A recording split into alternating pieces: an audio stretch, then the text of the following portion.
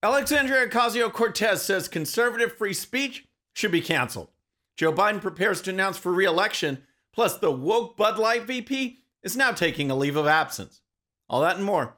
I'm Bobby Eberle. This is the 13-Minute News Hour. God bless the United States of America.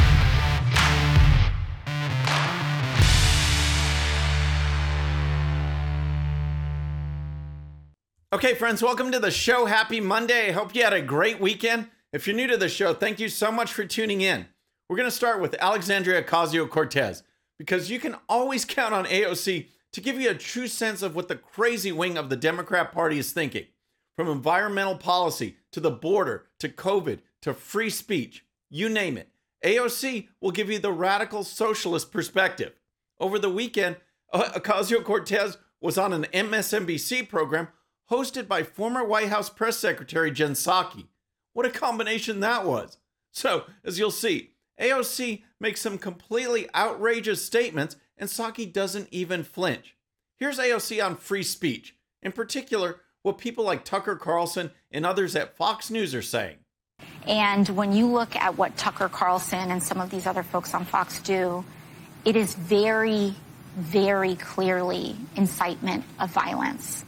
Very clearly incitement of violence. And that is the line that I think we have to be willing to contend with. I wonder what she means by actually inciting violence. Does she mean when swimmer Riley Gaines was attacked by leftists and actually punched while trying to give a speech? In that case, it was words, a speech versus actual violence. Or how about coverage of Antifa riots or crime going crazy in places like Chicago? That's real violence from leftists and Democrat supporters. So, what is she talking about? What free speech is inciting violence? Because I can point to many more examples of actual violence from the left. Please keep in mind that this is a classic tactic by the left. They know they can't win in a debate or discussion of ideas, so they try to silence those ideas. People are much more likely to listen to the Democrats if the Democrats are the only voices, and AOC is trying to shut down opposing voices. It's one of the most un-American things I can think of, but if free speech can be restricted, then Democrats can garner more power. The Democrats talk about diversity and inclusion, but they honestly truly don't want any idea or notion or policy that goes against the leftist agenda. But hey, AOC was just trying to take away people's free speech. She had plenty more to say as well to Jen Psaki, this time on the massive price tag of AOC's reintroduced Green New Deal. It is important to acknowledge that the scale and the scope of what we are proposing is massive, but the scale and the scope of the climate crisis is even bigger. And if we are not proactive about very aggressively and transformationally addressing our infrastructure, our workforce, our preparation for the climate crisis, then the costs of not addressing it are going to be far greater. Typical scare tactics. As we see on a global scale, the climate push is about redistributing wealth. China and India can pollute as much as they want, but America is targeted for taxation and a radical restructuring of our entire economy, which will drive up energy prices, hurt American families, and make us more dependent on countries who want to see us fail. This is not sound policy on any front. And finally, we have AOC and Jen Psaki going full conspiracy theory on us by saying that Marjorie Taylor Greene is actually running the House Republicans. Do you think he's actually running his caucus, or do you think someone else is? He's not. I don't. Who's running it? I think you've got Marjorie Taylor Greene running the caucus. I mean, and she makes very common public statements to that effect. Every time something irks her, she communicates that McCarthy is doing her bidding. And I think that this is something that is quite clear. So that's AOC. But here's the thing. I need to correct myself a little bit from what I said earlier. It's becoming more and more clear that AOC's views are no longer the fringe views of the Democrats. AOC now represents today's modern Democrat Party. Recall, not a single House Democrat voted to protect women's sports. Not one. AOC's not fringe. She's mainstream Democrat. And that's pretty scary. All right, next let's talk about Joe Biden. But first, If you're new to the show or haven't subscribed yet, regardless of platform, just search out my name, hit that subscribe button, make sure notifications are turned on. That way you can follow the show and help us grow. Okay, next we have Joe Biden, who despite all the mumbling and bumbling and staring off into space and corruption and divisive rhetoric, is planning to run for re-election. And it looks like absolutely no one is excited about that. Whether too old or too incompetent, Biden has failing marks in nearly every leadership category and on every major issue. Here's NBC News' Chuck Todd with some polling results. 53% of 2020 Biden voters say he shouldn't run. 64% of Democrats who voted for Sanders or Warren in the 2020 primaries think he shouldn't run. And 76% of voters under 35 think he shouldn't run. And what's the top concern for that? We asked voters. We didn't prompt them. We said, why don't you think he should run? Well, these were the responses. It almost is all about his age and his ability to do the job. Again, these are among Democratic primary voters. Did you see those descriptive words? Ineffective, too old, mental health, out of touch. This is how Democrat primary voters feel about Biden. And they should feel like that because Biden gives Jimmy Carter a run for his money as one of the worst presidents of all time. Here's more on Biden's overall approval ratings. Overall, the president's job rating is not in a good place when you're seeking re-election, sitting at just 41%, driven by the 58% of Americans who disapprove of how he is handling the economy right now. Just 30% of independents approve of the job Biden is doing overall.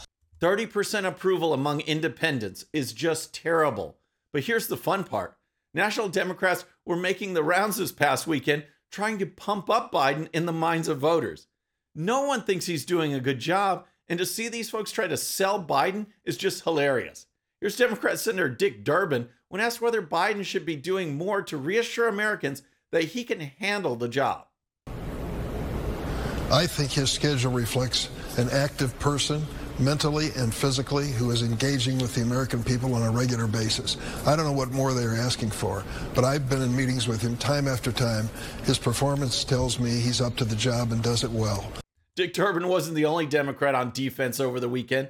Democrat Senator Amy Klobuchar was also asked about Biden's age and mental stamina, which were called into question by the New York Times. Even the New York Times editorial board, which is not exactly a bastion of conservatism, this weekend wrote that candidates shouldn't pretend, as Mr. Biden often does, that advanced age isn't an issue. These are concerns that are not going away, and you know that. So how do you think President Biden could overcome that? President Biden has such a strong record to run on. He has gotten this country through the pandemic. He has the backs of the American people. All Democrats better get those non-answer answers ready because they are going to be a lot more questions coming their way.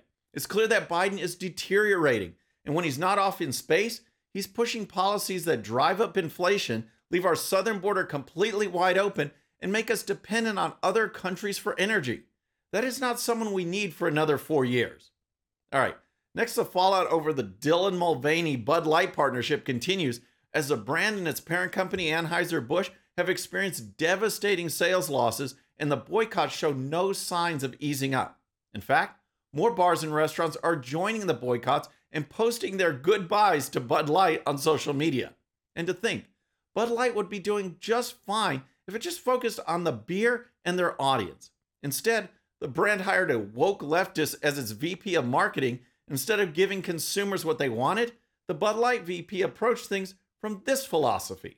And we had this hangover. I mean, Bud Light had been kind of a brand of fratty, kind of out of touch humor, and it was really important that we had another approach. The result has been an estimated $6 billion loss in market value for Anheuser-Busch and a consumer base that is turning toward other brands.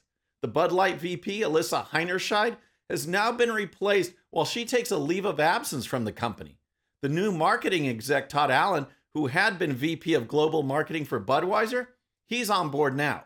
According to Fox News, 2 additional consultants have apparently been hired who have experience in Washington, D.C.'s conservative circles to advise the brand going forward.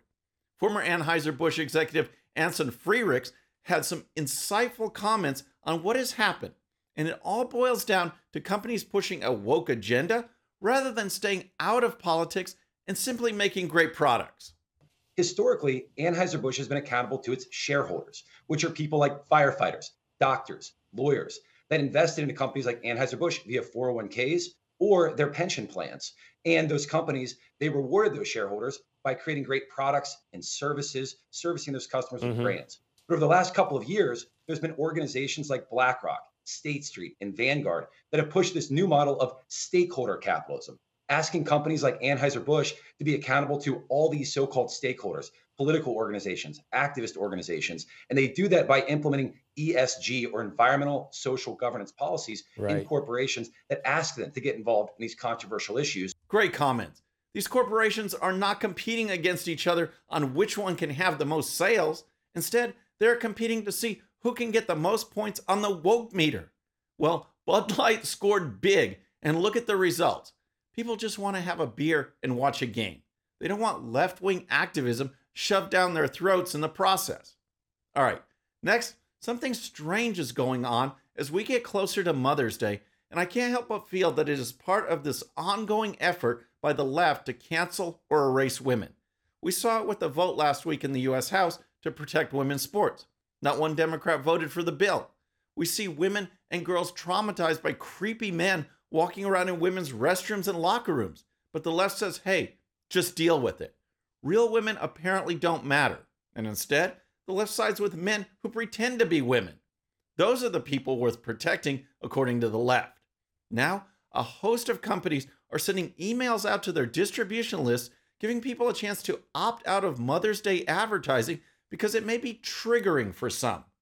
Thanks goes out to Charlie Kirk with Turning Point USA for posting this information on Telegram. Have you ever seen something like this? Here's one example from Etsy. We understand that this time can be difficult. If you'd prefer not to receive Mother's Day emails, you can opt out by simply clicking below. We'll continue to send you unique ideas and crafted finds from imaginative sellers. That's a little strange, but Etsy isn't the only one. Here's an alert from Levi's. We know motherhood and all the associated feelings, emotions, and memories can be tricky and even triggering for some people. The last thing we want to do is hit you with celebratory yay mom energy that doesn't match up with your vibe. So this year, we're giving you the option to opt out of our Mother's Day content by clicking here. This is just weird. Those weren't the only companies either. So what's going on, folks? If this is a new trend, do you think we can opt out of Pride Month, as Charlie Kirk noted? Do you think that's an option? Or how about opting out of BLM emails? Do you think these woke companies will offer that as well? Just something to think about as we approach these holidays. Friends, that's our show for today. I hope you enjoyed it. And remember, today's show's one sheet is available to Patreon supporters using the link in the description. The one sheet gives you the links to all the videos and stories used on today's show, so you can dive even deeper into each issue. And with that, our next show will be Wednesday evening at the usual time. Until then, I'm Bobby Eberle. This is a 13-minute news hour.